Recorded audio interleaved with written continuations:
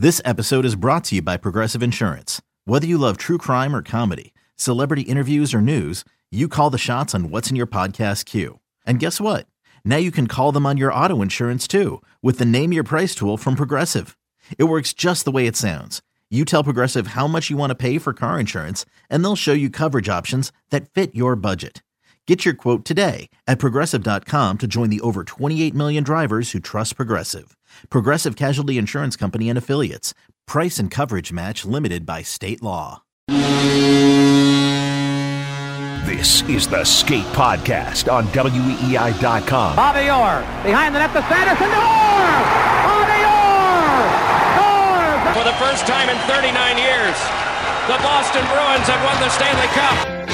Talking Bruins and NHL. Sure, old-time hockey, like Eddie Shore. Yeah. With writer and producer Brian DeFelice. Brian DeFelice is an emerging talent. Bridget Prue. Yeah, he's a little bit on the hot seat. Burn him! And WEEI.com Bruins writer Scott McLaughlin. Whoa.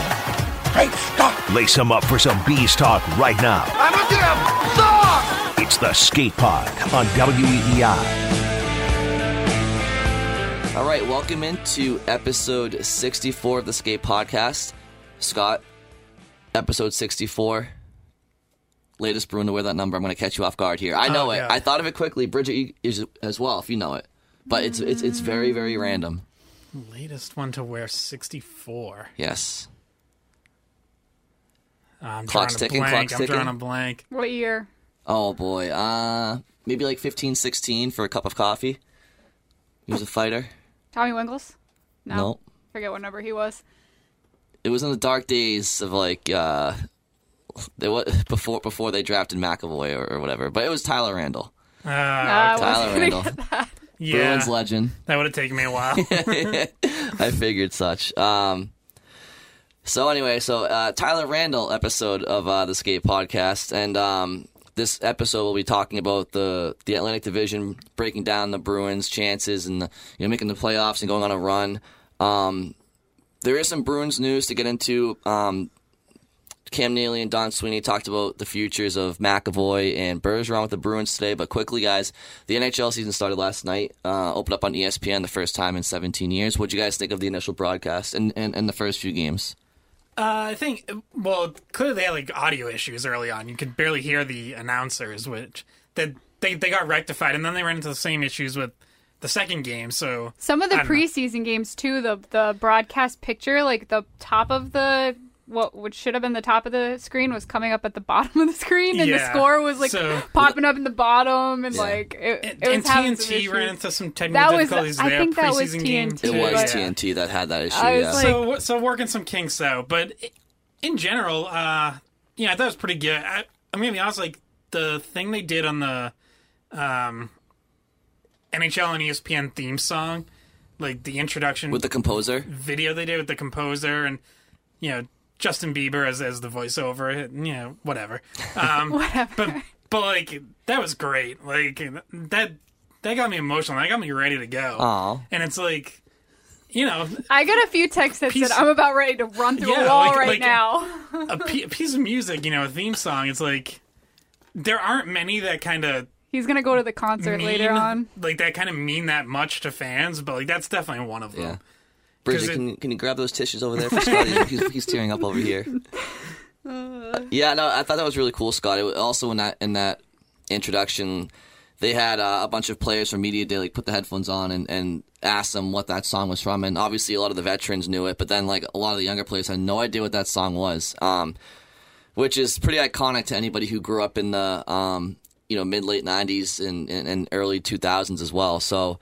What did you guys think of the way that Vegas produced the Kraken's first game? That was awesome. Yeah, it's so great. I mean, and they always are. Vegas is always awesome with that stuff. Yeah, I mean, and the fact that it's opening against Vegas, obviously the two most recent teams to be added, and it was just I think that was a great idea.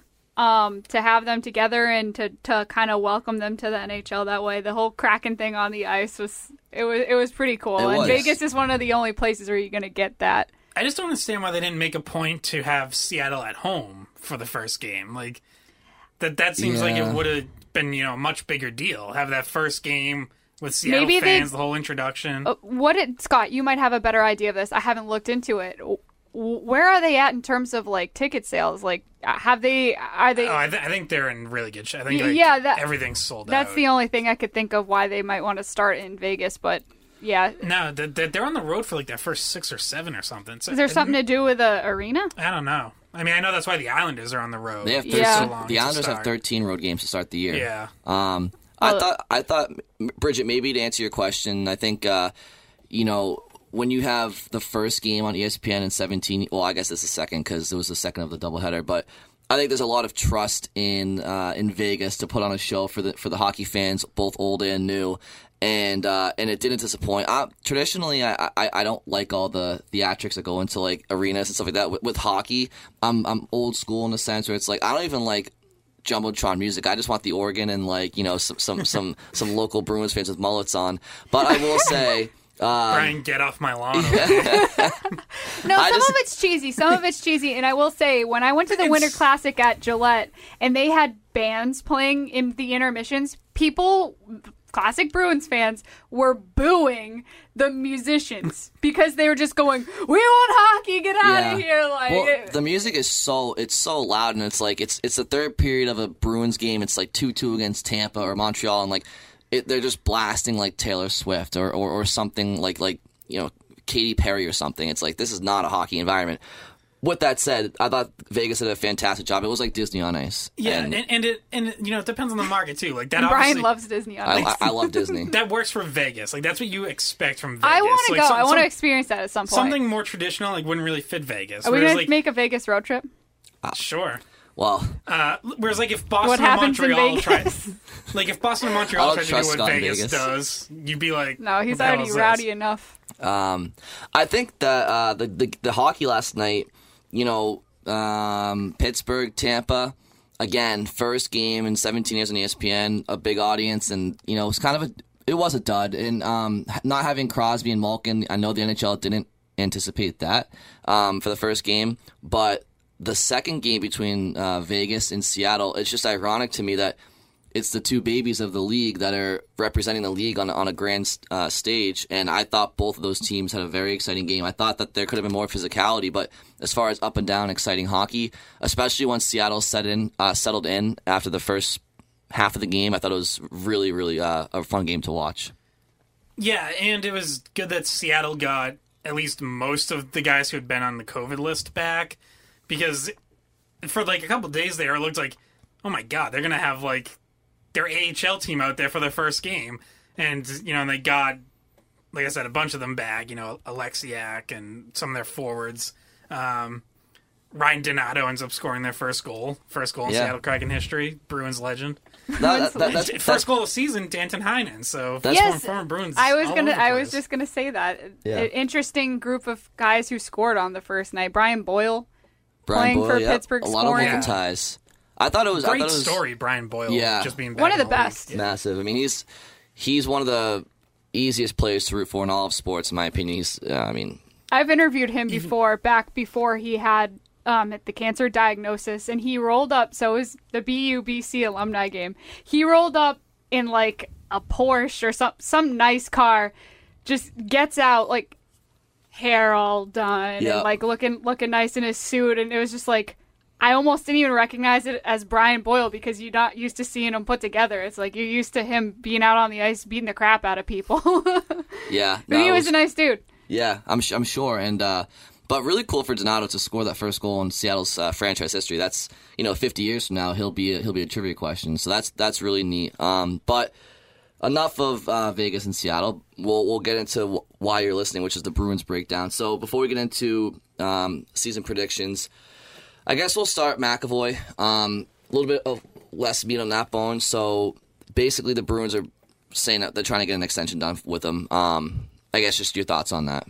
Yeah, so it was actually, I think a little bit of news dropped by Cam Neely, or at least it certainly seemed like it. Because the way he said it was that he hopes to have something done soon, that Don Sweeney and Bruins assistant general manager have been talking to McAvoy's camp the last few days, and basically Neely sounded like he believes something's close. which could But mean... he had contradictory statements, right? He said in short order or something like that, but then he said nothing imminent. So well, Sweeney said nothing imminent. So I think Sweeney tried to kind of walk back Neely's comments. So those were just two conflicting comments, really. Yeah, I kind of wondered if, like, part of that was, like, Neely as the boss just being, like, kind of going public with, like, a little nudge, like, get this over the finish line, Don, like, let's go. But yeah, I mean, I tend to give more credence to Neely's comments, honestly, because, like, I don't think he's saying that if something's not close, whereas I absolutely understand why Sweeney's going to take the more conservative approach, because, like, he's the one directly negotiating with McAvoy's agent and doesn't want to, you know, assume anything or, like, have to go back to his agent and be like, hey, so, you know, kind of leaked that, like, we're on the verge of getting it done, like... From me. I know maybe we're a few days away, but, like, well, let's talk. Yeah. And just to finish off, the second half of that quote from Sweeney was nothing imminent, but we're hopeful, which usually is an indicator because he obviously knows everything that's going on. Like, I don't think they'd say that if they weren't pretty sure they would get the deal done.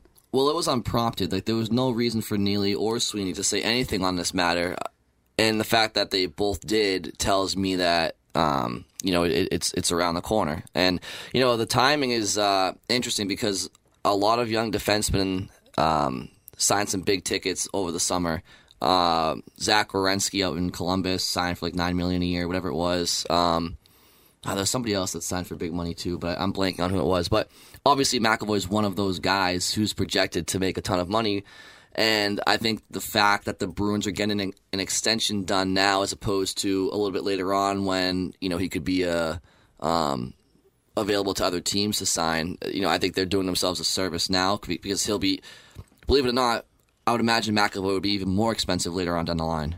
Yeah, especially like if he gets, you know, if he sticks in that top power play unit all year and his point total goes up, and then if you get to next season and, you know, teams are going to know that the salary cap's going up. You know, this was a flat cap season, so salary cap starts to go up. Like, the market for defensemen could go even higher next year.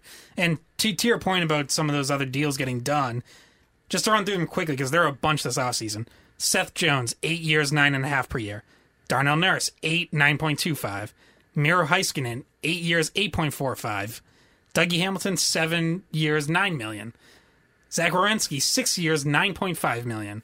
And Cale Makar, 6 years, $9 million. So, like, there's your price range. Like, it's going to be... Yeah. Bruins would love to get him for 8 years. That's the maximum they can sign him for.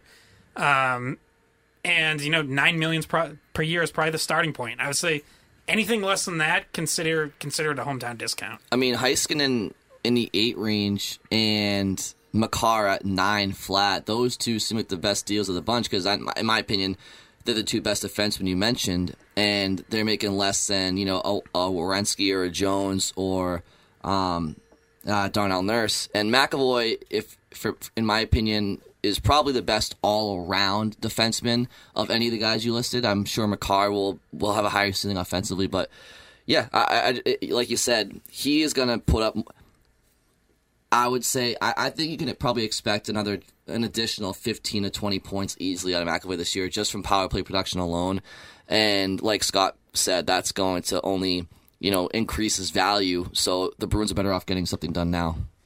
Yeah, and I think all these deals we just mentioned, like, I think that almost helps get this done because now it's very clear what the market is, what the going rate is for an elite defenseman.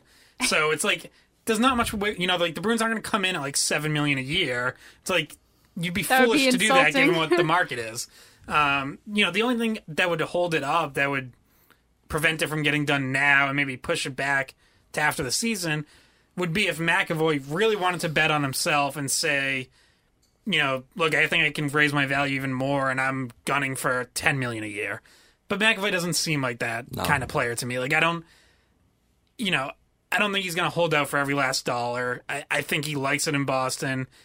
I think he embraces the idea of he was at the Red Sox game the other day. Yeah, as were a bunch of them. Yeah, him and Charlie Coyle, I saw. Pasternak seemed to have a good time. Oh, yeah. Yep. Jack Eichel was also there, by the way. Ooh. Are you reporting something right now? No, he was in photos. Yeah, you could see him. But yeah, I mean, he has nothing to do in Buffalo right now, so like, why not? Oh, God. But yeah, it's like I think McAvoy is the kind of player who like embraces the idea that he's going to be sort of the next franchise cornerstone, or one of the next. You know, obviously throwing Pasternak, who is going to be up for his own big deal. I believe 2 years down the road. So you know, I think McAvoy embraces that. Like, I don't think he's gonna be looking at it and be like, well, Bergeron's gonna retire within a couple years. Like, how much longer does Marchand left? Do I really want to be here? No, I think he wants to be here and embraces the idea of, like, I'm going to be part of whatever comes after this era. Yeah. Well, and also, like, if he's going to be that next wave of leadership, which obviously he will be, part of the way that his predecessors led in Marchand and Bergeron, their wallets might not like it, but they led, by taking a little bit less than they were probably worth. Now, McAvoy's he's a different animal, because I don't think that Bergeron or Marchand were ever the best player in the league at their position at any one time. They were always like right there. Especially not like when they signed those contracts. Like maybe Bergeron, you could argue, might have been two-way the best two-way. He was definitely the best defensive center. I mean, it's always just been tough for him to win that argument with Sidney Crosby in the league since 2005. So, but McAvoy's different. I mean, he's down in Chicago or over in Chicago in the offseason, representing the Bruins during NHL Media Day, and he's 23 years old, 4 years old, whatever it is. He's a star in the making for the next decade plus in the league, and he's going to make that money. And I think that he looks at the guys in front of him that have been there, and I think he looks up to the way that they led on and off the ice, and I think he can expect more. I think McAvoy's even commented in the past, not specifically, I'm not going to get my purse, but like him and Pasternak, like they know what the guys in front of him have done, and I think that they're going to try to emulate that to an extent. Maybe not as much as Bergeron. There's a culture there that kind of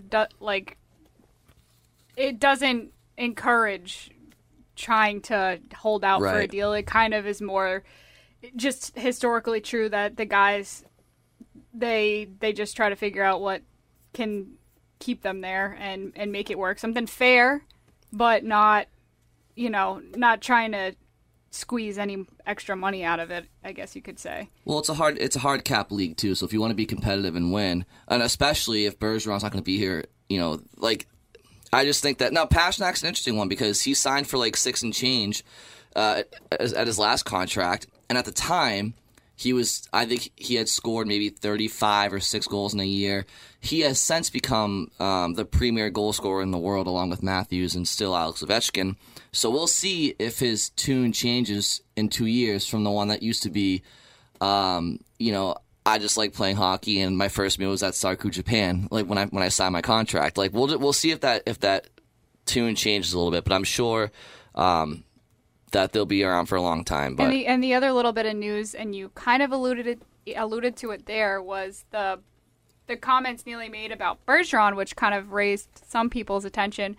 And just to quote something that he said about going year to year with Bergeron's contract, he said, quote, "I think he wants to, and rightfully so, see where he's at the end of the year. And I'd certainly love to see him continue, but we'll see where it goes." So a lot less confident sounding in that statement than the McAvoy stuff. So, Scott, that makes you nervous? I would say it doesn't really make me any more or less nervous, because I feel like this is kind of in line with like what Bergeron had already said this offseason when he said he wasn't interested in signing a deal now. He was going to play out through the end of the season. No, but but I think people were looking for like a change of heart in that way where they didn't get it here. Obviously Bergeron was clear about it. Now it's just being reiterated in the organization. But Bruins fans, a lot of Bergeron fans would have just liked to hear something a little bit closer to, we're working on something or anything in that manner. But when someone says, we'll see where it goes, it's like, well, that doesn't sound good, especially with what just happened with David Krejci on the back of your mind, or in the front of your mind, I should say, because it's very recent, and it kind of had the same feel going into it, that there was just so much uncertainty that can this happen again now with Bergeron and Krejci, your number 1 and number 2 centers from last season? Yeah, I mean, that was... So when Bergeron had first said this, that was when, like, I kind of got nervous and was like, oh, like, what's going on here? And we brought up with Andrew Raycroft when he was on, and Raycroft was a lot more reassuring and was like, no, I don't think this is Bergeron's last year. I think you'll have a pretty good idea of when that is. But, you know, the fact that he's not committing to... I mean, like, that's just factual. Bergeron is not committing to anything beyond this season. That is a straightforward factual statement. So as long as he's not doing that, yeah, the possibility is open that this could be his last season. Like, he could get... Because Neely also referenced, like, how Bergeron's had some tough injuries, and, you know, that makes you think back to, like, his concussion history, but also more recently the groin injury that he's been dealing with for a few years now that he's had to manage. Bergeron did say that that's been in a good place, that he felt good after last season. He felt good all off season going into the season. But yeah, I mean, you could see, like, if that gets worse, then maybe he does decide, like, you know what, like, I've kind of done it all, and I'm playing in pain, and maybe, you know, it's not worth continuing. But you know, I would still say that I think it's most likely that this won't be Bergeron's last year. And I could see this sort of waiting process being more about, okay, get to the end of the year and, you know, is it really going to be truly year to year where, like, okay, now Bergeron signs a 1-year deal and then we'll revisit again after next year? Or if he's feeling good at the end of this year, could a 2 or 3 year deal be on the table at that point? Like, is that something he'd consider then, even though he's not considering that right now? What I get from that is no. Like, we're talking 1-year deals till the day he leaves the NHL, I think. Yeah, and if it, you know, and look, and that's not necessarily a bad thing. Like, if both sides understand that and have that trust in each other, that, like, obviously neither side is looking to screw over the other. Like, Bergeron's not going to get to the end of his deal and be like, you know what, guys, I'm going to go see what I can get in free agency. And by the same time, like, the Bruins aren't going to be like, we're going to go out and get someone else and, you know, see you, Bergie. Like, yeah, thanks for everything. Organizationally, it works, like, if you guys both understand where the other person's coming from. But from a fan's perspective, you're going to have anxiety about it every single year if it's a year-to-year thing with him. That's just talking from the fan's point of view. Personally, you know, Scott, where were you in 2003? I was in middle school. I was 8th grade. I was 7 years old, I think. I was and Bridget, you were grade. 7, right? You said? Yeah, 7. Okay, so I was 8. Actually, does that even... No, I was like 9. I think I was 9 years old when Bergeron was a rookie. Okay? I'm 28 years old now. So that entire time, not only has he been in the league, but he's been playing an honest 200-foot game. And you don't become the best two-way forward in the world, or arguably that, without taking your bumps and bruises. And the Randy Jones concussion was already like 14 years ago. 13, 14 years ago, which is crazy to think. And then, you know, the Stanley Cup Finals against the Blackhawks in 13. Again, you're talking 7 years ago. It's like he had a punctured lung and all the broken ribs. Since then, he's become even better as a player, and it's almost been a decade. So, like, fans just have to understand that as much as we like watching him play, I mean, this guy his body's been through a lot, and more so than the fans recognizing that, ownership needs to recognize that, and management. Because if Patrice Bergeron, at the end of the season this year, says that, look, my body's been through enough, I'm going to retire and enjoy my life with my family, he has every single right to do that, and nobody should say boo about it. But where it becomes an issue is if the Bruins aren't prepared for that. Like, the Bruins weren't prepared for David Krejci. And you could sit there and say, well, they knew Charlie Coyle would be there. Or they had Jack Stanika. Well, Jack Stanika's in Providence right now, and Charlie Coyle is coming off his worst season. I understand it was injury bug, so... But my point is the Bruins do not have a surefire plan when Krejci left. And right now they don't have anything if Bergeron decides to leave. So my anxiety, Bridget, comes not so much if Bergeron decides to leave, but because they're not prepared. Look at the Patriots with Tom Brady. You know what I mean? So, like, when you have these centers. Wait, you mean Cam Newton wasn't a good backup plan? No. Cam Stanika. When you have Patrice Bergeron and David Krejci as your 1 and 2 centers for 15 to 18 years, obviously Bergeron's been here longer than Krejci. The Bruins, as we speak, are not prepared for when those guys go. And to me, that's an issue. And furthermore, it puts even more emphasis on why they need to find a way to win a cup this year, because next year is not guaranteed if Bergeron decides to leave. So I don't know if that's a segue into what we're going to talk about this podcast, but like the Bergeron stuff, to me, my gut tells me this is not his last year. And to what Scott said, Bergeron's not going anywhere in free agency. He's not going to get traded. The only way he stops playing for the Bruins is if he retires.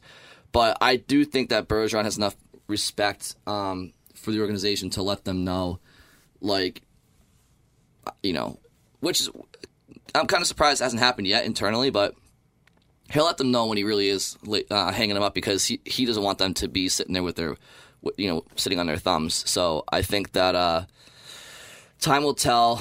I'm not too concerned about him not playing next year, though, but you just never know. So in the case that this is Bergeron's last year, let us talk about how his team may fare. So Bridget, Scott, do you guys want to go first with your Atlantic Division breakdowns, or do you have a few more thoughts? But we have, you know, all night to talk if we want. Yeah, so let's dive into the Atlantic Division and how we think the Bruins stack up. I guess for starters, maybe just worth a reminder to people what the Atlantic Division is, who's in it. You know, we're back to normal divisions, so for the Bruins, that means Toronto, Ottawa, Buffalo, Tampa, Florida, Montreal, and Detroit.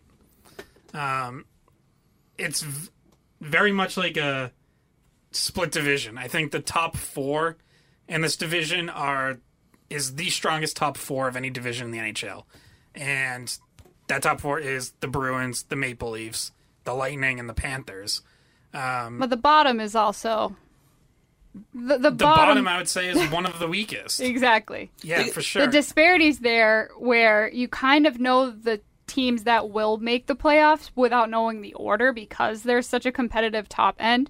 But because you're going to take... All those teams are going to take quite a few games from the bottom half. We're talking Sabres, Senators, Red Wings. Like, it's going to be a lopsided division, but I'm pretty sure we're all pretty comfortable that we know the 4 that are coming out of there.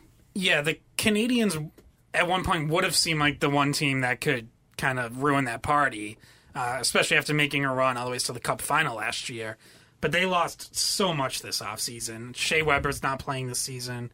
They lost Philip Danault, Thomas Tatar, Corey Perry. Carey Price is taking a leave of absence. We don't have any information on when he's going to be back. Except for that it's going to be longer than a month. Yeah, and really the only notable acquisitions I would say were Christian Dvorak and Mike Hoffman, who, you know, I like both, but like they're not complete game changers. They're not going to make up for what they lost. Worth mentioning, Jonathan Drouin is back too. Yeah.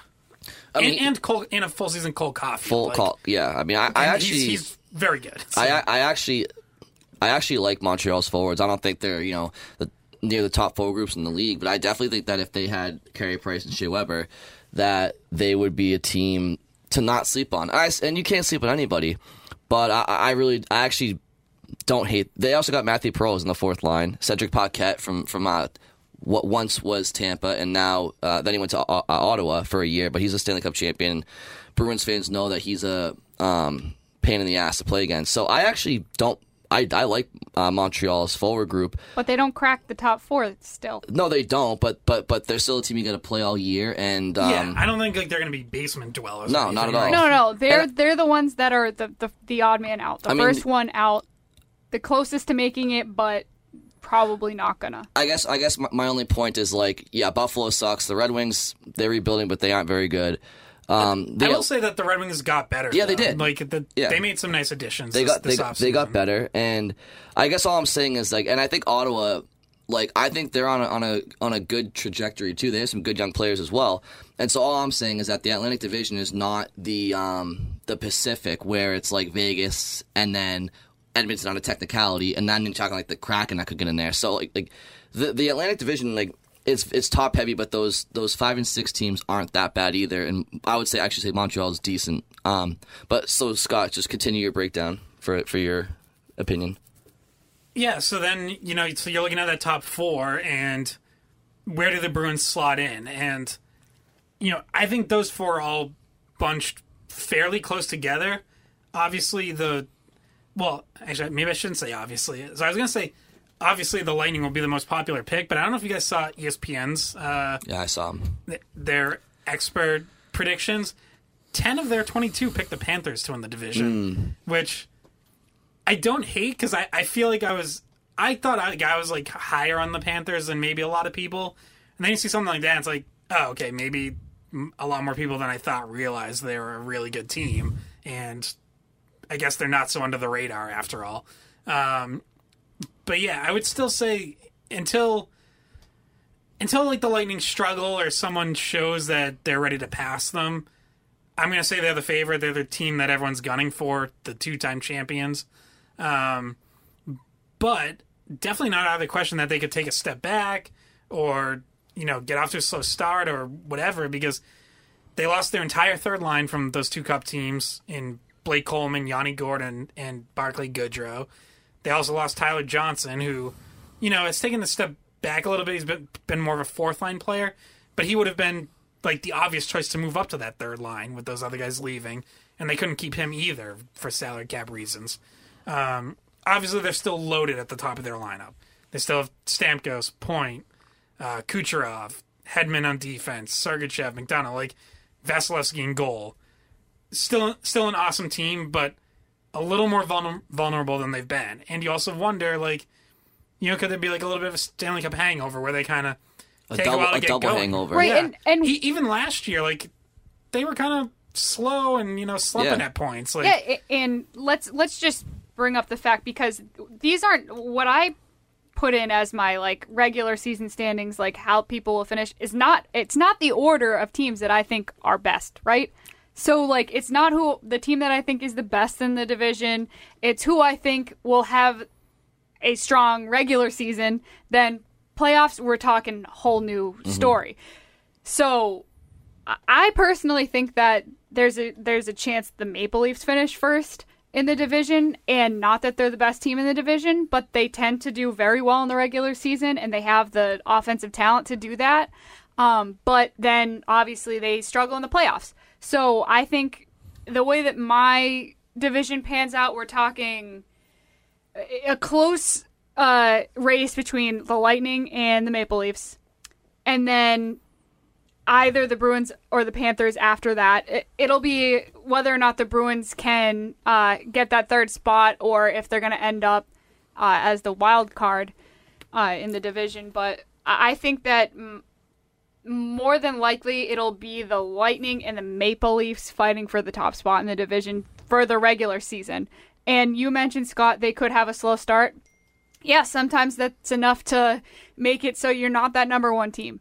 And obviously we all know that the percent chance of somebody three-peating is really not that good. Has not happened since the 1980s, since the Islanders won 4 in a row. No, it hasn't, and I don't think it'll happen again. They actually, they said they won 4 in a row, right? So, well, look, Bridget, I like what you said about the final division standings not reflecting who you think is the best team, because I'm in the same boat. I have Toronto winning the division because, again, you have to. Well, I'll get to. So let me back up. I think Tampa is going to have their regular season struggles because last year, when you win a Stanley Cup, part of the taxing part of trying to repeat is playing a full regular season against 30 teams that want to take that. They want to give you their best game, right? Well, last year, Tampa only had to play, 7 teams. And there's a lot of teams in the league right now that are going to get a chance to play Tampa twice that haven't played them since they won 2 cups. Think about that. Well, okay, so the Bruins got eliminated by them 2 years ago.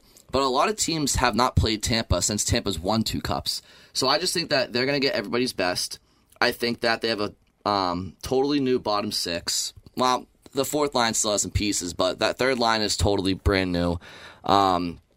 We'll see if Kucherov, how he plays in the regular season after taking last year off. No, I think that Tampa's played a lot of hockey. I think that they're also very disciplined, and they know how to pick and choose their battles. They know it's a marathon, not a sprint.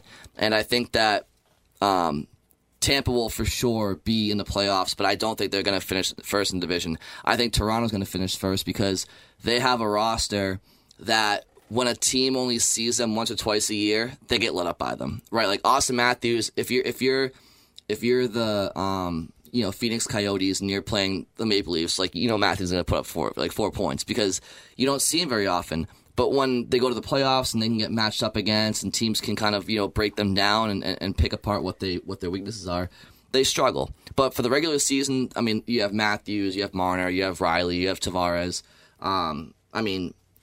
Nick Ritchie, Andre Kasha. So you and I are in agreement on Toronto. I think Toronto wins the regular season race, which is good for them because it's going to make them avoid, in theory, the Bruins or the Lightning in the first round. I like Florida as my second spot. I think they're being a little bit overrated by the professional analysts, like you mentioned, Scott, on ESPN. But Florida's just they're in that time of their franchise right now with Barkov and Huberdeau. Like, they're in their primes. They added Sam Reinhart. You got Sandpaper and Joe Thornton. Then they just have some guys that come to play every single night. What's the guy's name? He always fights against Tampa. Whatever. He's like a grinder. But they have Sam Bennett. The kid plays hard. Hornquist. Carter Verhaeghe really broke out for them. But do you know who the guy I'm talking about is on Florida? I'm looking at their lineup. I don't see him in their top 12 forwards, but he's got like the long black hair. He's always like fighting with them since last year's playoffs. Regardless, they're a good team. You got Aaron Ekblad back there, Mackenzie Weegar, Spencer Knight, and Bobrovsky in goal. So that's what worries me though is their goaltending, because last year Chris Dreiger was really their best goalie. And then they lost him to Seattle in the expansion draft. But Bobrovsky has fallen off a cliff since he got there, since he signed that massive contract.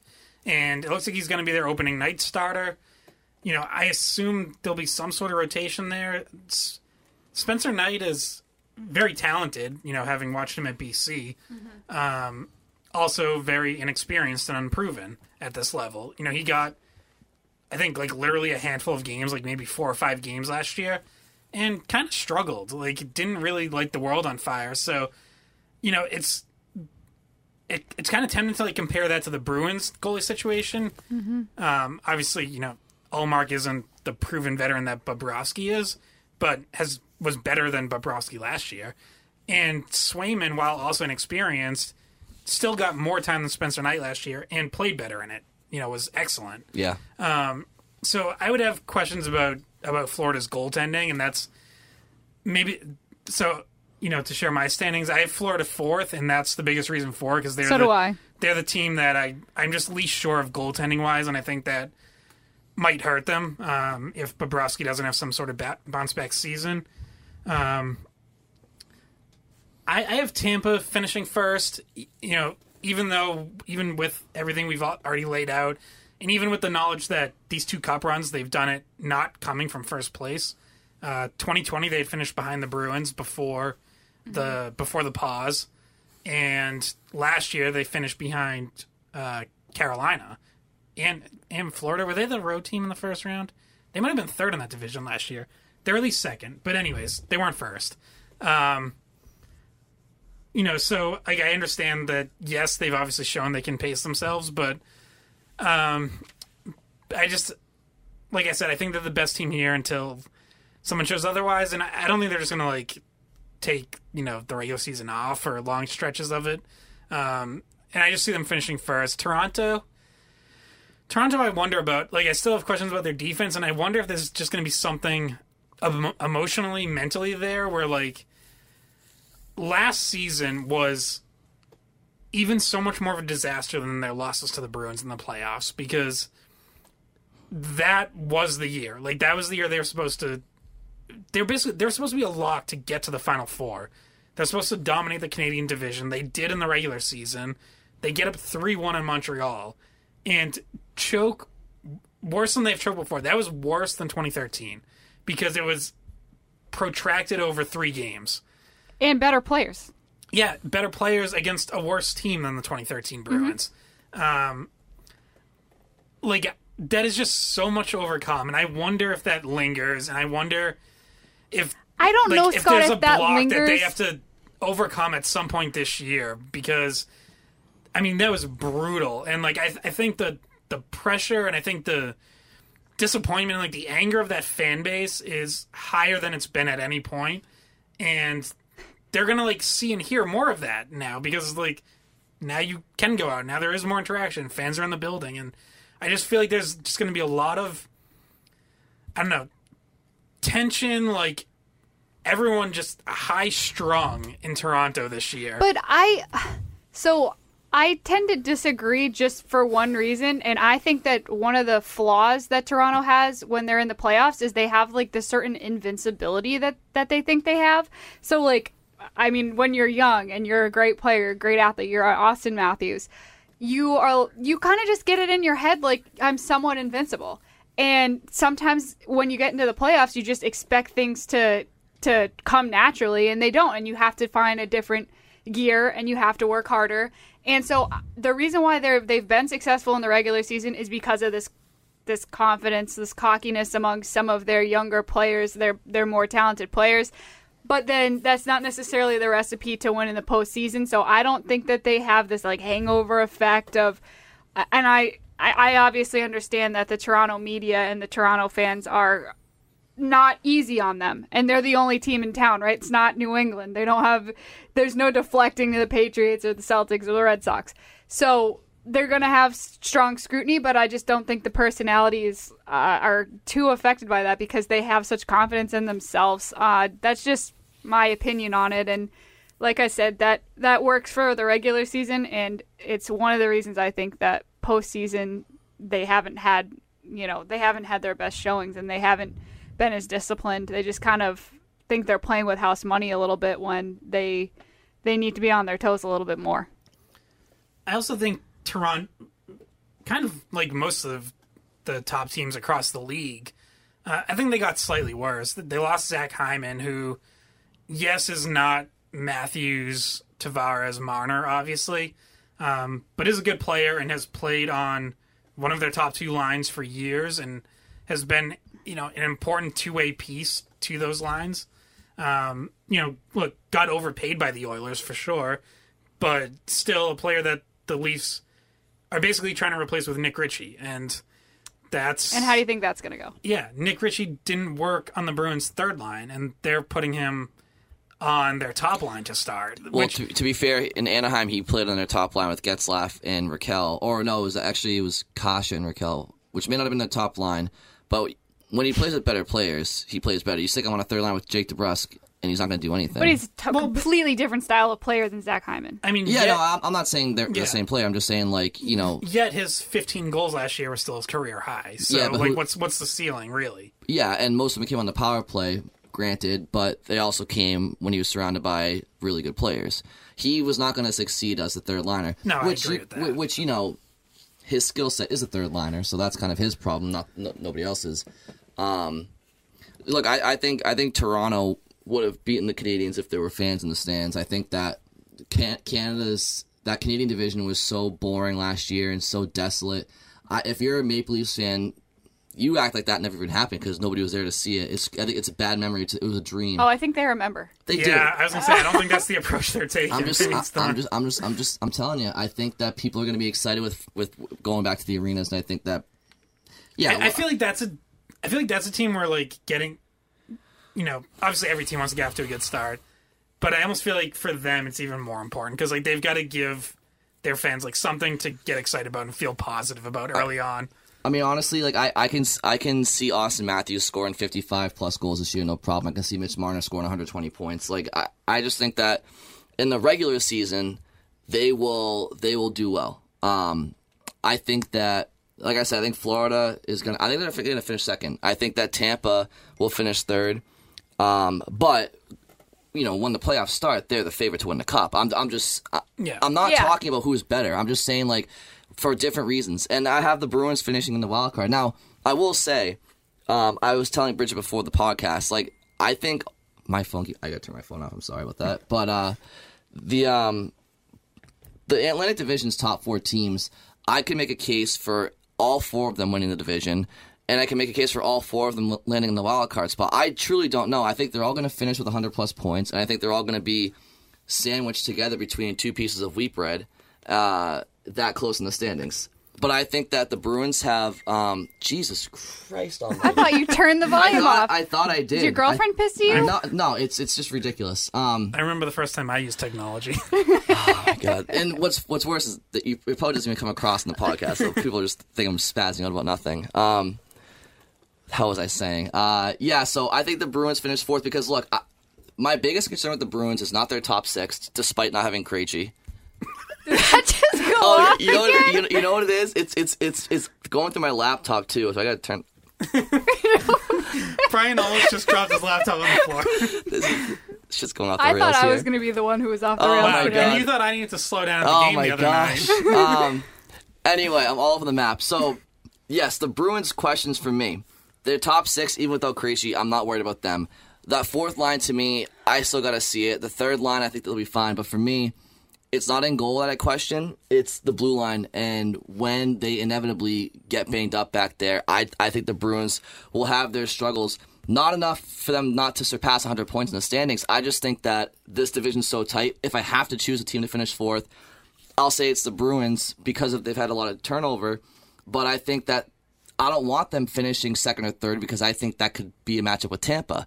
So, I would like to see the Panthers and the Lightning go at it again. They get one of the best rivalries going in the league. That, just in the preseason alone, there was, like, line brawls. Yeah, no, I know. It's great. It's great. Let those two go at it. Let them claw at each other.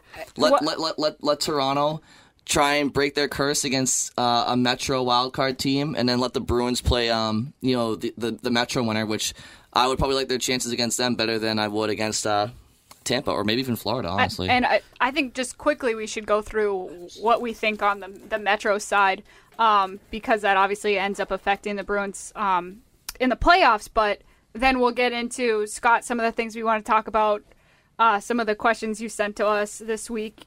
Who's gonna be impress you more than who's gonna outperform what you think? Who's gonna be the person that is the question mark? And what kind of moves do you think that the Bruins will have to make at the trade deadline? We'll get to that in a second. Just quickly, my thoughts on the Metro. I think the Islanders are the best team in the Metro. I think they finish first. Scott and I disagree about where the Hurricanes should finish. I personally like the Hurricanes, and I think they have identity, and I think that they could finish in the top end of their in their division. So I think the Hurricanes for me is second, Caps third, Penguins fourth, and Penguins I put there because of their goaltending situation. It has not improved.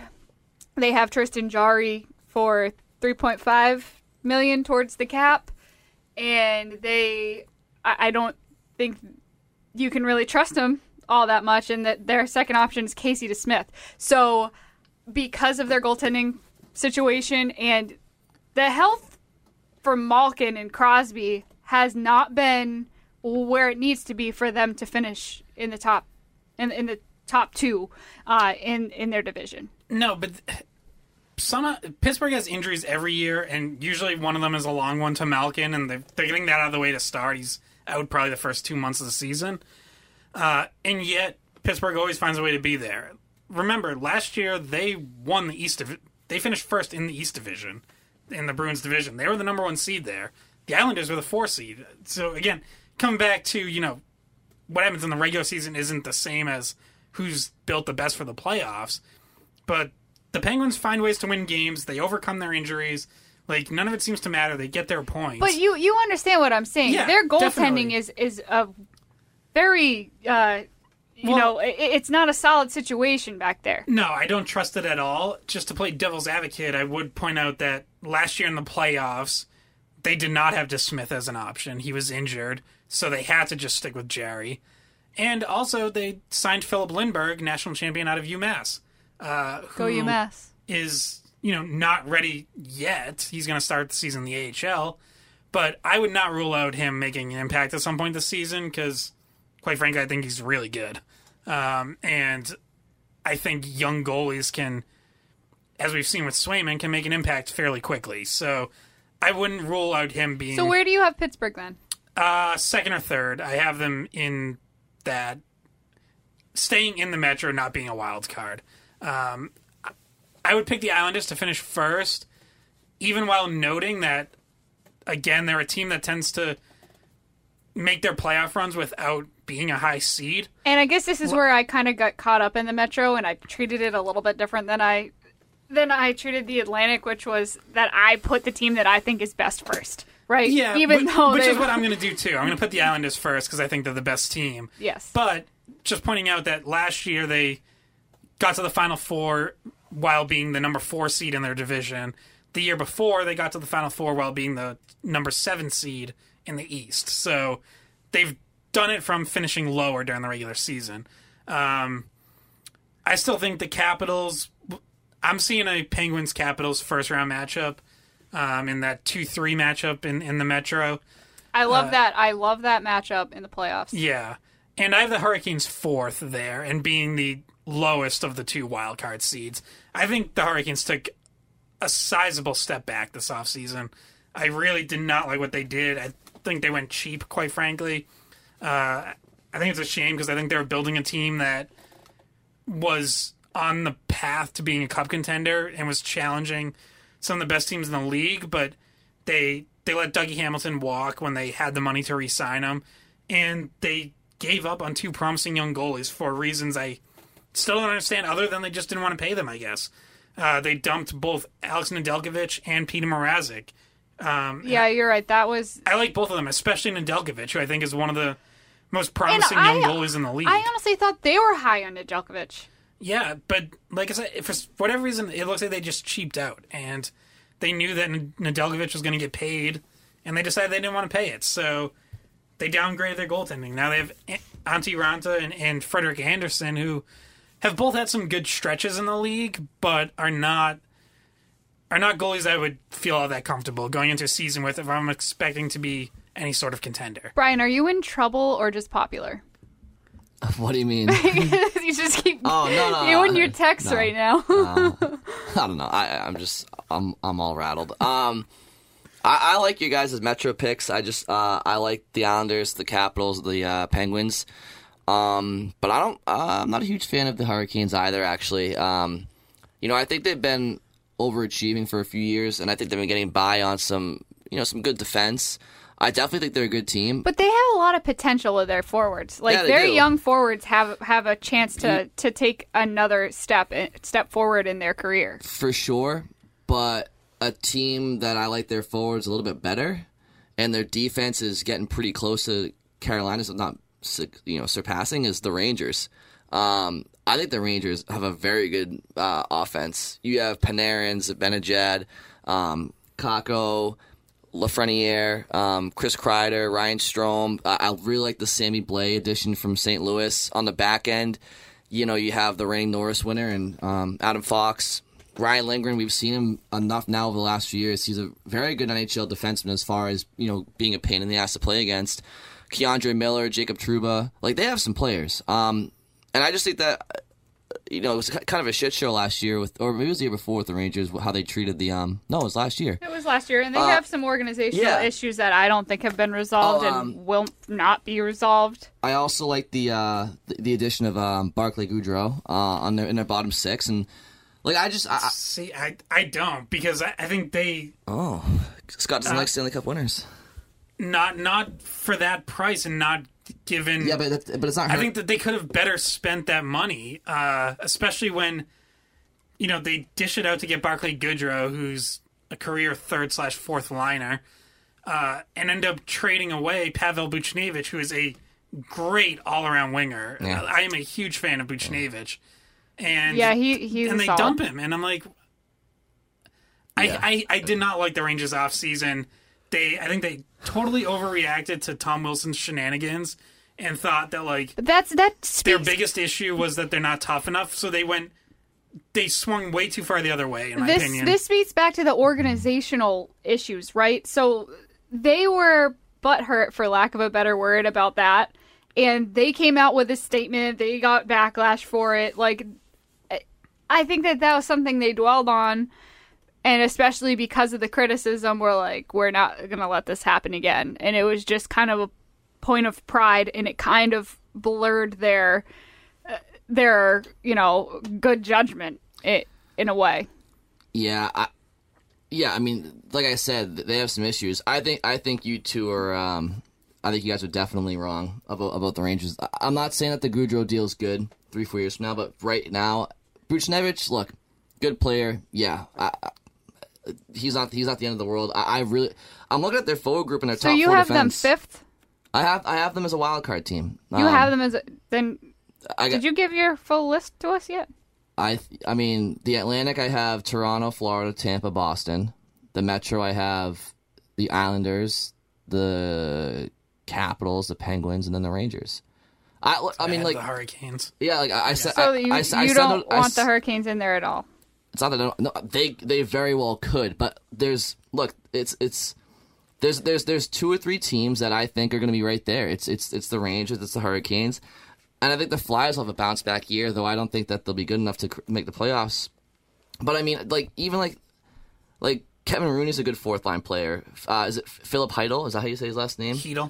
Like he's a really good young player as a 3rd line center. Like they have, and their high end talent is up there with some of the best in the league. So I just think that you guys are kind of like missing the boat on them a little bit. I'm sour on their organization for sure, and I don't like the Gaudreau deal long term. But if we're talking this year, I mean, I can absolutely see them being a wild card team. They have Zibanejad and Panarin and Fox. I mean, right there, you're talking 3 of the top 20, 30 players in the league. I mean, and then you have some players that aren't too far behind. Like I like the Blade move. I think he's a harder player to play against game in and game out than someone like Buchnevich. He's not going to score as much as him, but it's not always about having the highest scores. It's about having a better makeup as a team, and I like their forward group. And if Lafreniere or Kakko can take those next steps, I mean, they're 2 first overall and second overall picks. Yeah, Lafreniere in particular is a giant X factor because he struggled a lot of last season as a rookie and started to play better down the stretch. Like started to figure it out. So yeah, if he takes a step, then you're not going to miss Buchnevich. I guess I would say I wouldn't be at all surprised if the Rangers make the playoffs, but for me, that's more that I am down on the other teams I'd be competing for that 8th spot. I'm down on the Hurricanes. I'm down on the Canadiens. Yeah. So like the Rangers beating them out wouldn't surprise me at all. Yeah. But it's not because I'm high on the Rangers. I mean, I'm calling them like a 97-point wild card team. I'm not saying they're winning a cup, but I think that they can be the 8th seed in the Eastern Conference. And I don't want to spend too much time on this because we did have a few other things to get to, but we'll be able to come back around to this trade deadline time and then pre-playoff episode. Right. So we'll have to come back and listen to this and just like reassess and just be like, was I being stupid about something? It'll be, and look, I'm fairly confident that at least 7 of the 8 teams that all 3 of us pick will be in the playoffs. It's kind of obvious, but like the difference is like the Rangers, I see them being a wild card team, but I don't see them going on a run. The Bruins I see as a wild card team, but the Bruins but then when the playoffs come, they can go to the Final Four, no question, especially with some unforeseen moves that happen later in the year. But you talk about the Bruins, they're a perfect example. I think the Bruins are a better playoff team. I think that they'll go farther in the playoffs than someone like the Florida Panthers, who I have ahead of them in the division. Same with Toronto. But again, it's a marathon, not a sprint. And I just look at the Bruins, and I think they're going to have their challenges. But at the end of the day, though, you have Marchand, Bergeron, Pastrnak, McAvoy. You have 4 of the top 25 players, in my opinion, in the NHL on your team. And you have Taylor Hall. And they're always top 10 in special teams. They're going to be probably top 10 in scoring, top 12 in scoring. Defensively, they might take a small step back for one reason or another. But that division is just really, really tough up top, and I think that Florida will have their day this year in the regular season. I don't think it'll last throughout the playoffs, though. Yeah, and there's also something to be said for having experience winning playoff series, which look, obviously Bruins fans aren't satisfied with getting to the second round. That's not good enough. But they've gotten out of the first round 4 years in a row. 4 years in a row they've won a playoff series. And, there's something to be said for that when you're talking about teams like Toronto that haven't been able to do that. Florida has not been able to do that. I don't think Florida's won a playoff series with this core yet. They haven't won a playoff series, I don't think, since their 96 Cup run. Yeah. So, there's something to be said for that, too, for, just knowing how to win a 7-game series. And the Bruins certainly have enough guys who know how to do that. Is there... So, maybe this is obvious with Tampa, but is there a path that we want to see the Bruins avoid? Is there something that could align that would worry you, whether it's staying in the division or crossing over to the Metro, if they have to face the Islanders in the first round? Well, so this is, and I think, people may listen to me saying the Bruins are going to finish the wild card and get mad at me, but I'm actually saying that selfishly because I want the Bruins to have a better path. And so, I think that the last place I want the Bruins to finish is third in the division. I don't want them finishing third and have to play on the road against probably Tampa, who could easily finish as a 2 seed, obviously. So in your scenario, Bruins in the wild card play the Maple Leafs, and that's your series? It's tough to predict that because are the Maple Leafs the first? Because I think that's an easy path for the Bruins. No, truthfully, that's a it is a favorable path. It is. I mean, I would, with these teams we're talking, the two teams I want the Bruins to avoid in the first round, obviously it's going to be kind of obvious, but is Tampa Bay and the Islanders. I like the Bruins against Toronto, Florida, Pittsburgh, Washington, Hurricanes, Rangers, Flyers, you name it. The only two teams I'm trepidatious about would be playing Tampa. Oh, there we go. Trepidatious. Wow. Is that what you were looking up? Thank you very much. Language of origin, please. And even, honestly, even Tampa, if the Bruins played Tampa in the first round but had home ice, depending on certain trade deadline acquisitions or whatnot, I might not hate that either because it's is Tampa really going to win 3 in a row? And they've never played Tampa with home ice. I think maybe the bubble, but that doesn't count. So I would say I don't want to play the Islanders if I had to pick one team. But in the division, obviously I don't want to play Tampa. Yeah, I think it ultimately comes back to Tampa just because, they're the ones that have done it. They're the ones who have knocked the Bruins out twice. Islanders did it once for sure.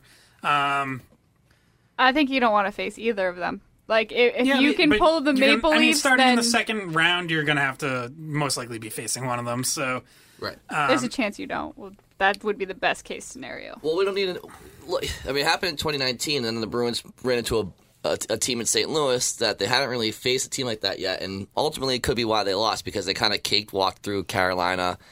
Columbus was a tougher matchup, and obviously Toronto brought you to 7, but there's nothing. Look, if you're going to win a Stanley Cup, you got to go through these teams. But I think you're more so asking the first round path, right? Yeah. That you want to avoid. And as far as Tampa goes, again, I personally don't really think the Bruins got better this offseason. I think they took at least a half a step back. Yeah. I think the Lightning took maybe at least a full step back, maybe more. I think even with the Bruins not getting much better, if better at all, I think that gap closed just because of what Tampa lost. And particularly I look at the depth forwards where 2 years ago, that was really what swung that series for Tampa was their trade deadline acquisitions of Coleman and Goodrow hit and gave them the forward depth that they needed. And the Bruins' deadline acquisitions of Ritchie and Kasha did not hit. And they didn't have the depth to keep up.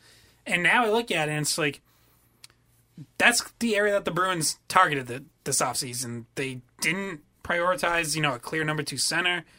They didn't go out of their way to get a clear top 4 defenseman. They prioritized their third and fourth lines and improving those with veterans that they feel are going to provide a lot more certainty than they've had on their third and fourth lines.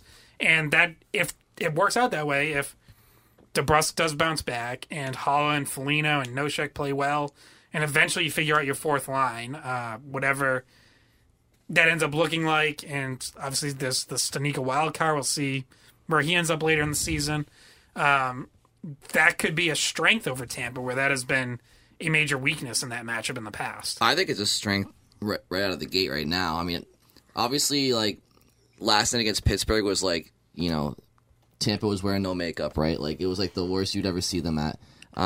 They had a massive dud. They were all hyped about the banner raising and didn't want to move their feet during the game.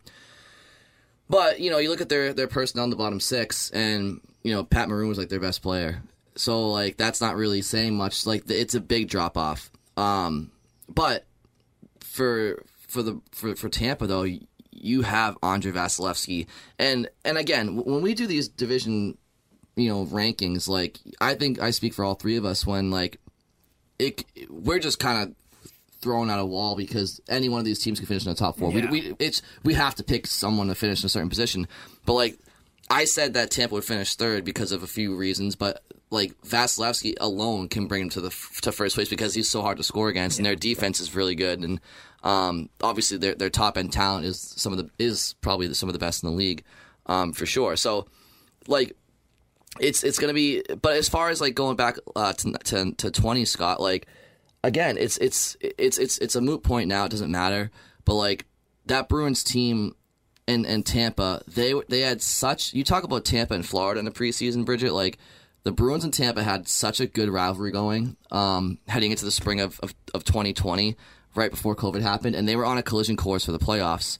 And we finally got that. But what would that series have been like if it was in an alternate universe? Where there wasn't a pandemic. No, it wasn't an alternate universe. No. if it happened in a real universe, we were in the bad side of the alternate. Right. We were in the upside down. Yeah, in Stranger Things. But they ended up playing in the bubble. But if that game was played in the Garden in front of fans, and that game was played down in Tampa in front of fans, like, that series would have been so much fun. But the point still stands that the Bruins lacked what Tampa had, and that was that bottom six depth. And the Bruins have it now. But again, I'm so nervous about when the injury bug hits the Bruins blue line this year. It's going to be tough, and I really wish they got Suter. I said at the time, it's like, you have Bergeron. Yeah, you made a good case for him. That would have been a good move. People were telling me, it's like, well, he's gonna sign for like 4 years and $5 million somewhere, whatever. It's like, look, first of all, he ended up not. He signed for like 2 and 3 or 3 and 3, whatever it was. But yeah, I think it was 3 years. And we'll see him on Saturday with Dallas. But I'm sitting there, it's like, how can anybody sit there and tell me that who cares if his contract is bad in 2 years? Because in 2 years, if Bergeron's not here, it's all for nothing anyway. Like, I wanted him for right this season because, like, they have to go for it all. We'll talk about needs later down the line, maybe this helps us transition to I was going to say that. I was like, wait, this is a perfect transition into it's like who would you rather have next to Charlie McAvoy on a nightly basis, Ryan Suter or Derek Forbort? Like, I wonder. The salary cap police will sit there and tell me, oh no, that's going to be a bad contract. Okay, well, he's not what he used to be. Let me tell you something. Ryan Suter is still an 18-minute guy, and he hasn't forgotten how to play hockey. More than 18 minutes. I just think he's still 20 to 22 minutes. Like, I think he can still be solid with that much time. And I was really hoping to be proven wrong during the preseason and at least see what the Bruins see in Derek Forbort to put him on the top pair. I watch him perfectly fine, third line guy like we've talked about. It's not enough, and that's the Bruins defense isn't even close to being good enough right now, and they're healthy. Like, McAvoy, obviously we've talked about this before. He's an absolute star. Carlo's really good at what he does. So is Grzelcyk. But, like, you're putting a lot of faith in a healthy lineup with Clifton, Riley, and Forbort. One of the questions Scott had for us, we're going to be posting an article with more answers. But this one's really kind of something interesting to think about. What kind of conversation will we be having come the trade deadline? Basically, I assume what you mean by that is, what are the needs going to be? Defensemen. Yeah. Defensemen. And probably, if the fourth line doesn't go as planned, you're looking for another fourth line guy. And that would be my prediction. Yeah, I think defense is the obvious one because, to Brian's point, they're going to get banged up at some point, which means you're going to be plugging in Jakob Zaboral or John Moore or both. And, how does that go? Like, I think Zaboral's gotten better since last season. Like, I think he has taken a step forward. but not a significant one. I mean, not to the point where, like, I think you'd be comfortable with him playing every night. And John Moore, I thought, looked pretty good in preseason. The Bruins put Moore on waivers. He cleared, but they've kept him around at least to this point. He's on their initial opening night roster. But he's limited too. Like, there's only so much.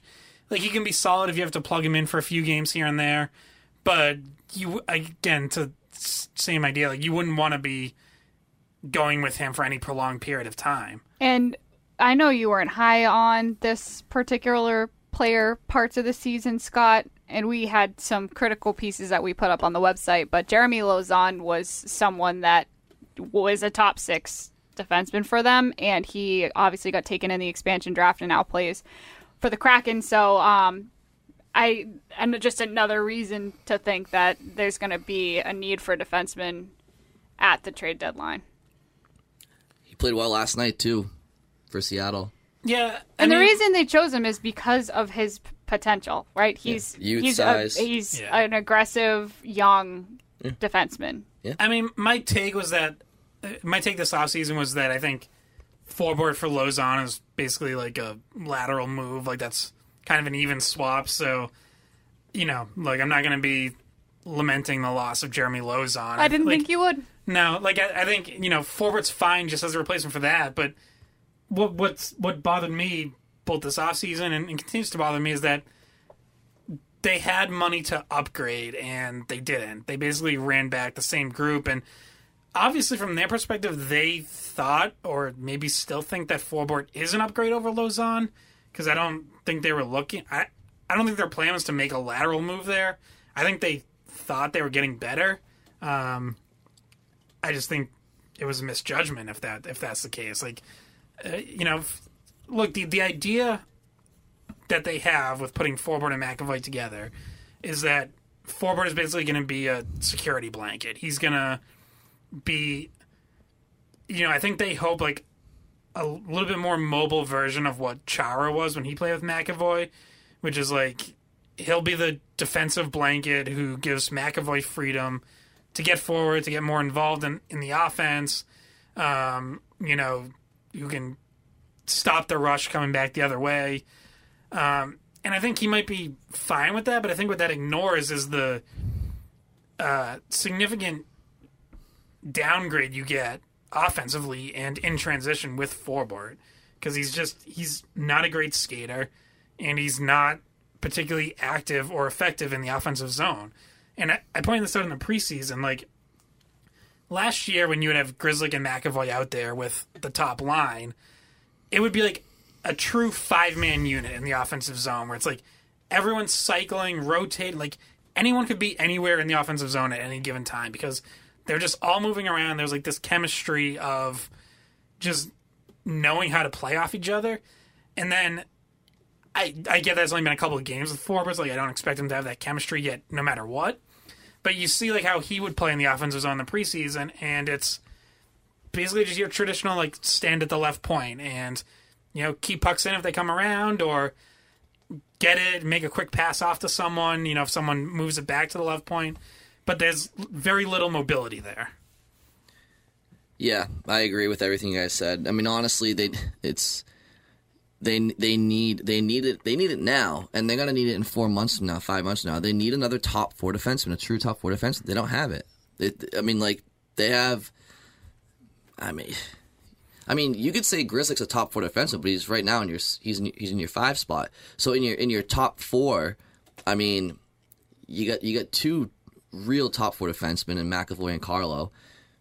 I think Riley is still a fringe third, second line defense pair. It's just not good enough. Like, your goal at the end of the day, guys, for where the Bruins are at, is to win a Stanley Cup. The Red Wings are not in a position to win a Stanley Cup. The Senators not. Buffalo's not. The Bruins are. That's their goal. For some teams, it's to get better and to rebuild. The Bruins are not in rebuild mode right now. Not with the leadership that they still have in Bergeron and Marchand. And they didn't do a good enough job addressing their defense in the offseason. That's how I felt then. It's how I feel now. It's how I'm going to feel at the trade deadline. I don't care if they're running away with the President's Trophy, because I know what it's going to take to for them to win a Stanley Cup, you see it every single year. You see the makeup of different teams. I know we talked last week, Scott, like some defense corps did it, but that weren't like the ideal ones like Tampa last year or St. Louis the year before. I get that, but I still know what I'm seeing. And the only team that won a Stanley Cup with a defense corps that I said was not a cup-winning defense was the Penguins the year when Letang went down. I don't know how they pulled that off. Well, I do. They had Crosby and some others, but the Bruins, the defense is not good enough right now, especially in the top four. It's just not, and that's what we're going to be talking about all year. It's fairly obvious. Like, I don't understand. It really pisses me off that they couldn't go out and get Suter or Brian McCabe for a reasonable contract. I would like Jake McCabe. I'm sorry, Jake McCabe. I would like to know if or how conversations went, if they even were in the market for Suter. I think that they were initially, for sure. I think they kicked those tires or whatever you want to say. But I think they were out pretty quickly, and I don't know if that was from Suter's end, if he looked at it and said, Boston's not on my list, or there's no way, or if it was on the Bruins end where they decided, no, we're not going to go that many years. They probably got out, and then the price in the term dropped. That's probably what happened. They probably got out when they thought it was going to be 4-5, whatever it was, or 5-4, whatever it was. They probably got out, and they didn't do their job and stick around long enough to see the price come down. I mean, honestly, because there's no way that Suter's looking at Dallas with Jamie Benn and Tyler Seguin, which it's not 2016 anymore, so they haven't really been high end players for a few years. I mean, they're still a really good team. I like Dallas; they're a playoff team. Don't get me wrong. We'll get to see him Saturday. Like Suter does not go to a bad team. Like, he has a chance to win a cup there, I think, if all goes right for them. And that's like a low key Bruins rivalry. There's been some Dallas games that were very memorable and physical. 2009 and 2011, yeah, for sure. But you can't tell me Suter looked at the Bruins and said, "Oh, I don't want to go play with Bergeron, Holland, Marchand, and McAvoy and Pasternak and all these guys." Like, come on. Like, he would have been on a pairing with McAvoy, right? Like, there's no way. The Bruins, they got out of the pool before the lifeguard told them to. Essentially, is what happened, and they're gonna pay for it because that was brutal. Like, where you sitting at free agency and great bottom six acquisitions, fine. Linus Ullmark, $5 million a year. Okay. Where's this top left shot defense? And I know we made light of it. We were talking about it before it happened. I was like, they're going to pick Derek Forbort. And sure as shit, they picked Derek Forbort. And again, fine if you want him as your third pair defenseman. Like, you need that kind of guy in your blue line, I think. But not where they have him slotted. Because what they're going to do, Scott and Bridget, is they're going to switch it up. Like, it's going to be Forbort and McAvoy with the lead. It's going to be McAvoy and Grzelcyk when they're chasing the game. And it's just like, is that a real way to kind of gain, like, true chemistry back there? Like, I don't know. Like, it's fine to do it here and there, but that's what they're going to do all year. Yeah, and I could see them at some point just deciding, like, you know what, Grzelcyk McAvoy's our pair. Like, that they're effective when they're out there at 5-5. And I think that gets you through the regular season like it did last year. Right. And you can win a lot of games by rolling those two in your top line out for 10 minutes of 5-on-5 action a night where they totally dominate and keep the puck in the O zone. The question is then, of course, as it was last year, is does that hold up in the playoffs? And what are you, how are you trying to work it out come playoff time?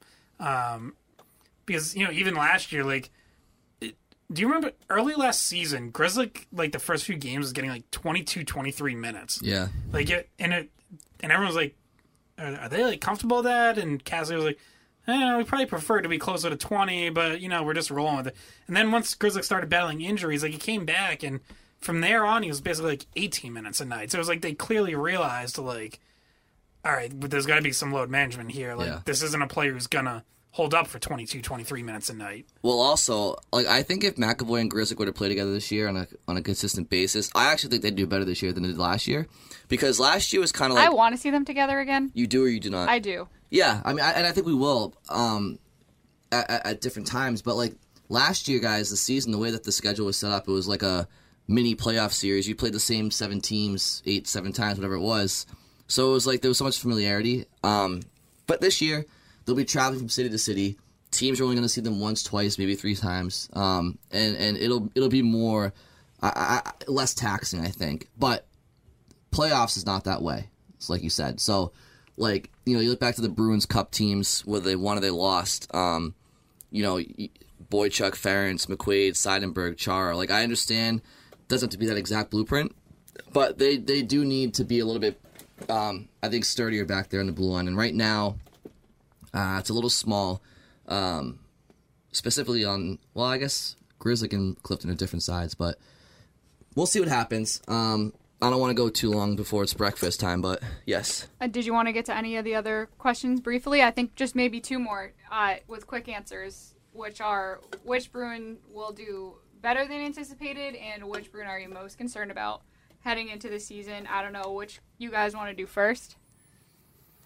So we are posting this on the website on Friday, and I've not completely finalized my answers yet, but I'm thinking better than anticipated, at least for me, because I was actually a little down on this signing. I'm going to go with Eric Haula, who I think has looked really good in the preseason. You know, his career has basically been like, he had one great season in Vegas when he played in the top six, where he had 55, 56 points, almost 30 goals. And other than that, has basically produced like a solid third line, sometimes even a fourth line rate. But he's looked good. He's done, I think, everything the Bruins want out of the third line center. And I like what I've seen. I think he's fit well with DeBrusk and Foligno.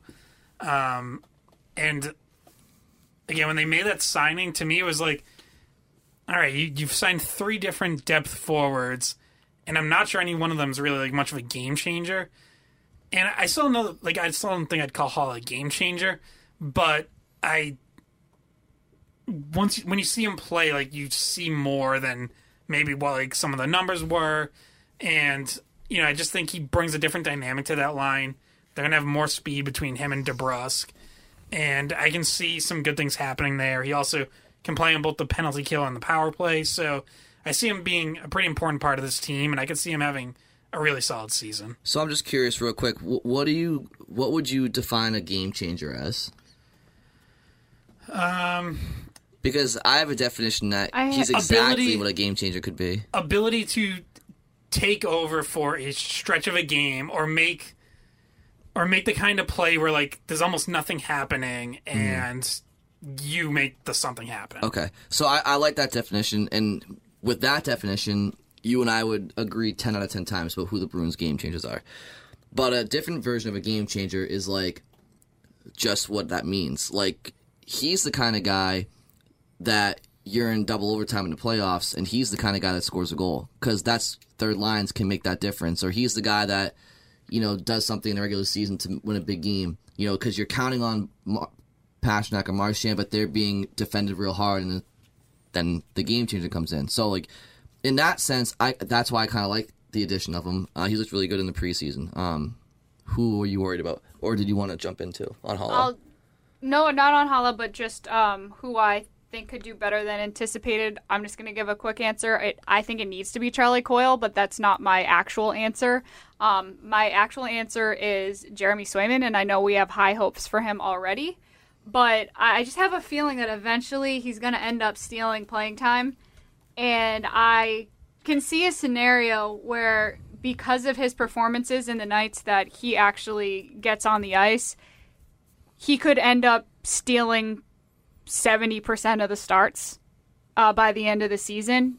In my mind, I know this is like, we're doing predictions, and this is kind of like probably a step further than some people would be willing to take it. But I just think that he's the kind of player that could end up stealing the starting role if Linus Ullmark, they're going to push each other. And for some reason, I just think Swayman has a gear that's higher.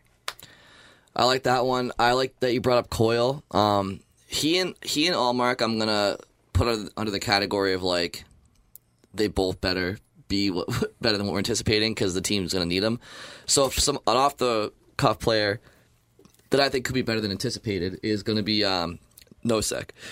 Yeah, I was thinking about him too. I think the fourth line is been an Achilles heel for the Bruins the last 2 years. Even when they won the President's Trophy right before COVID, like, clearly wasn't good enough in the bubble playoffs. The year before, when there was Achari and Nordstrom, was it Nordstrom?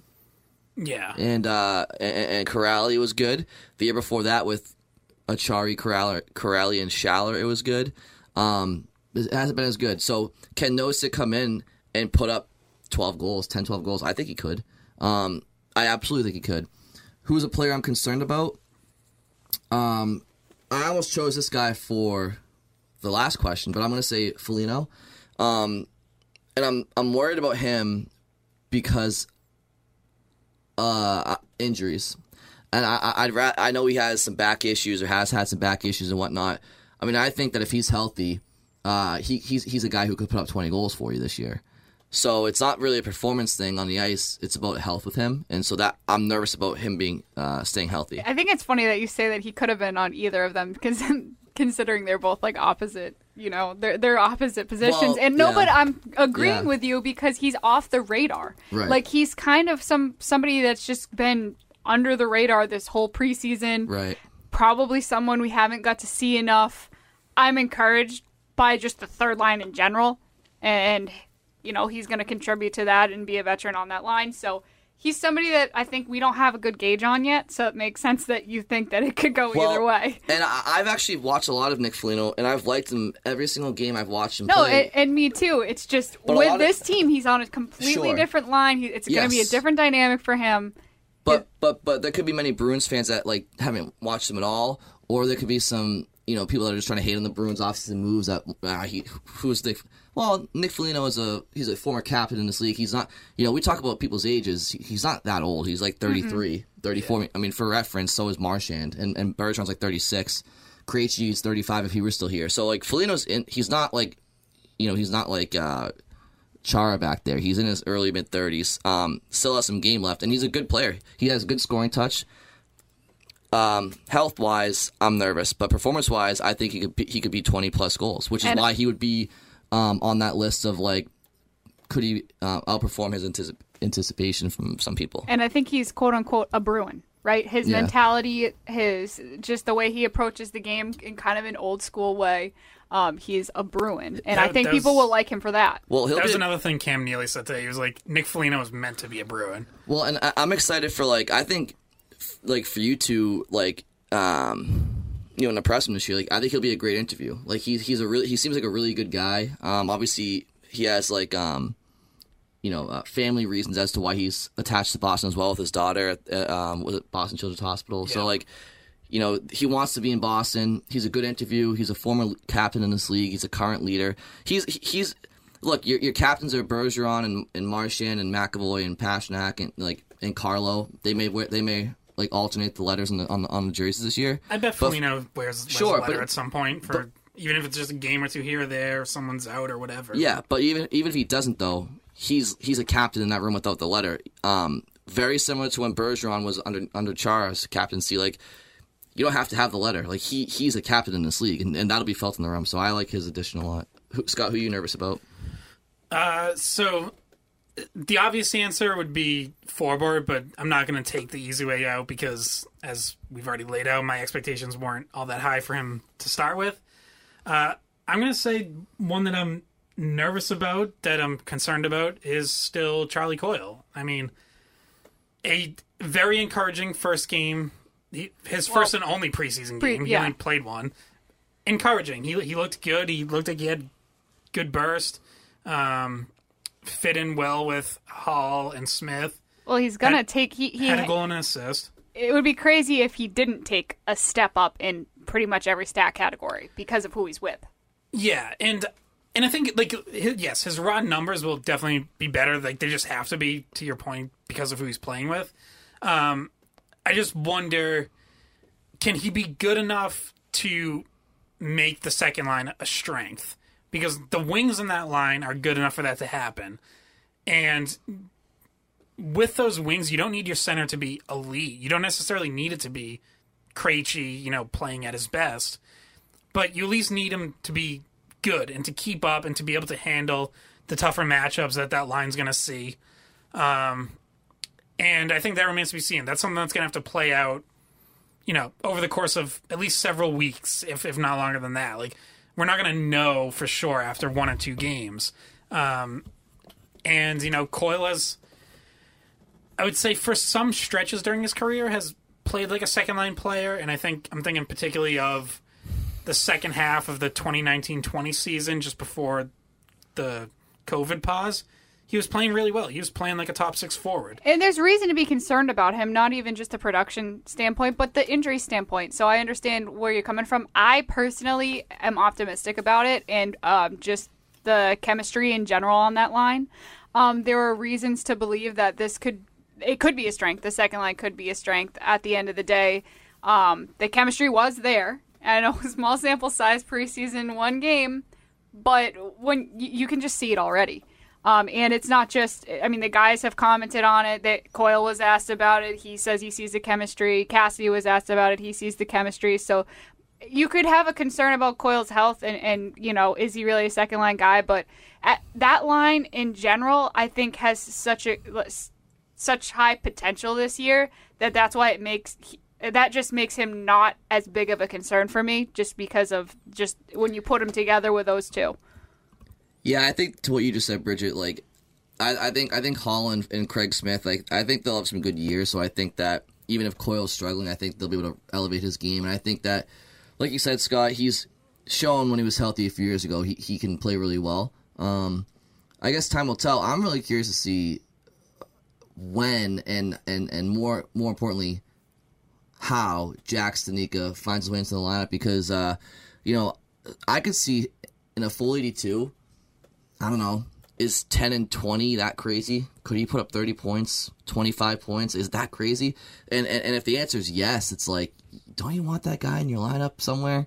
So I'm curious to see how that plays out. Obviously, he might not get 82 games to show what he could do in a full season. But if he did, I can see putting up 10 and 20. So, I'd be happy if he got 50. Well, that's probably a lot to expect in his first full year. No, 50 games. 50 games. You looked at me like I had 3 heads. No, 50 games. He's not playing a full season. If Coyle could put up 50 points, that'd be nice. No. No, yeah. No, I think you'll probably see something like that, if not maybe more. Like, because you could if they can't, if Coyle plays well and you don't want to take that spot away from Coyle. You could see, like, I think Scott mentioned before, like, you could see, like, a Holla go down to the 4th line and move one of those guys, Nosek, to the wing, and Frederick can sit out if he's not playing well. And then you can put Studnicka on the 3rd line. But, again, like, we'll see how that happens. I'm just curious. The mind is curious about Studnicka. But, yeah. So I haven't got to the player I'm most concerned about yet, and my answer is Linus Ullmark. Mm-hmm. I alluded to this in my first answer about who's going to outperform or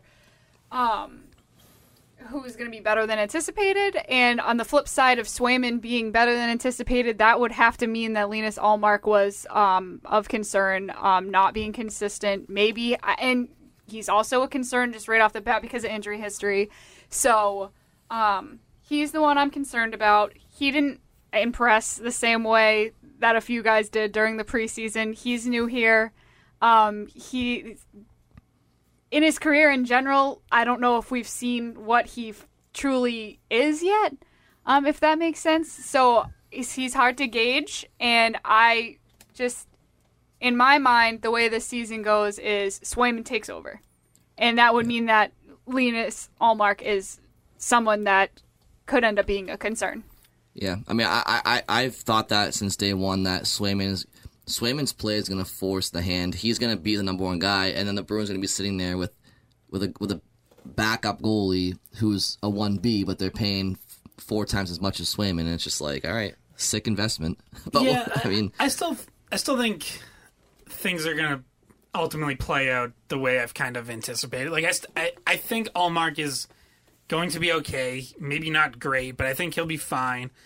And I think even if Swayman is better and becomes the clear 1 in this tandem, they're still not going to ride him because he's still a player who's never played more than 35 games in a season. So I don't see them really under any circumstances going above 50 games for Swayman. So that would be a split where he is the clear number 1 if it ends up being 50, Yeah, but 30 do you or see whatever. that? Do you see that like in the beginning of the season he gets less games, and by the end of the season he's taking more games, and that's how he gets to 50 games? Like, because in my mind he starts out even but ends up with more time. So it's not like it's spread out equally among the season. I think that you're going to see it ramp up. I could almost see it going the opposite way, actually. Ramp down? Because I could see him playing more early because of Allmark's struggles, and now you get both Cassidy and Neely recently have made comments along the lines of like, well, Allmark was injured to end last season, and we knew he was going to take some time to get up to speed this training camp, which is like not what we were hearing going into training camp. So part of me is like, that kind of just feels like they're covering for the guy. But if there's actually truth to that, and they're like, oh, he needs more reps, he needs, some more time to find his feet. Like, I could actually see them riding Swayman a little bit more early on while Allmark continues to get up to speed, and then in order to manage his load, then you start splitting. Is it like you're going to give someone else more playing time, even though Swayman is clearly like carrying his weight? I think you see 55-27 or 50-32 at the least. Like, I think Swayman should play 55 games. I think that might be asking too much of him. We'll see. Why? Because he's never played that many before. Yeah, but that's not a good reason in my mind. He's going to die out there. If you're planning to make a deep playoff run, like, you have to be aware of that. You may be scarred from what we've seen in the past with Bruins goalies who haven't been able to finish out a whole season and be healthy through a playoffs, but like the story doesn't have to be that way for him. So all right, so Scott, what would your magic number be for Swayman to play? 40? 42? 45. Okay, but 55 is that much crazier? Or 50? Yeah, well, especially like if you're getting down the stretch. So they have a brutal April schedule. They have 15 games in 28 days in April. So like that in particular, and hopefully you're in a pretty comfortable spot playoff wise, and you don't need to be, riding one goalie into the ground at that point. But like that in particular is where you're going to have to make sure guys are, and not even just in goal, but whether it's Bergeron, some load management down the stretch when you get to that point, because that's. I'm glad we're in disagreement about this because we get along too often. This is gonna just be something we're gonna argue about the whole season probably. So we'll see. It's good that we don't agree on everything. What I'll say is this: in this division specifically, points are going to be in a premium, and like there's going to be times this year where the Bruins they're going to have to pull out some points, and I just think that if Swayman, if the team plays a certain way in front of Swayman, and Swayman's playing to a certain standard, I have a hard time believing that they're going to be, no, we don't want to get him to 55 games. It's too much. He's only played 30 games in the NCAA. Okay. How many games did Charlie McAvoy play before his rookie year? It's different. It's different skaters versus goalie. Okay. All right. Fair enough. Fair enough. I just disagree. I think I don't think he's playing 82 games. I mean, I don't think 50-55 is asking that much. I mean, the kid loves to play hockey. I think he'll be fine. How many goalies in the NHL are playing 55 to 60 games? Well, I think that it's been shifting over the last few years, but that is historically, I feel like in the NHL, the number one goaltender played about 60 of the games.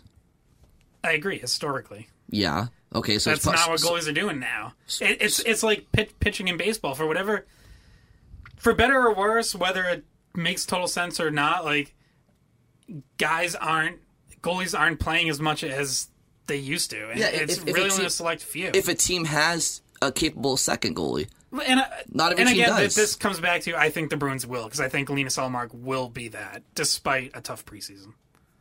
Yeah, I think he'll be good too. I don't look at this preseason, and I'm not pessimistic about Ullmark. I think he'll be a good goalie for them. I just don't want them to be in a situation where you're paying a backup $5 million and then you're playing him because of the contract. When Swayman, like, I think that they weren't willing to take the risk on Swayman just yet and sign a lesser contract with a lesser goaltender. So it makes sense. The move makes sense, but if they end up with Swayman as their 1A guy, it's going to be it's because this was their backup plan, or maybe it wasn't their backup plan, but they at least felt more comfortable with that combination rather than a Tuukka Swayman, or another free agent that you were going to sign for less. And Don Sweeney said as much today. He was asked about the goaltending situation, and he said, like, they liked Swayman, they liked him going into this offseason, but he had only played 10 NHL games, and they weren't in not the same words. He basically said, like, we couldn't take the chance that how he played in those 10 games was definitely going to carry over. And they wanted more certainty in the goalie that Swayman was going to split the net with.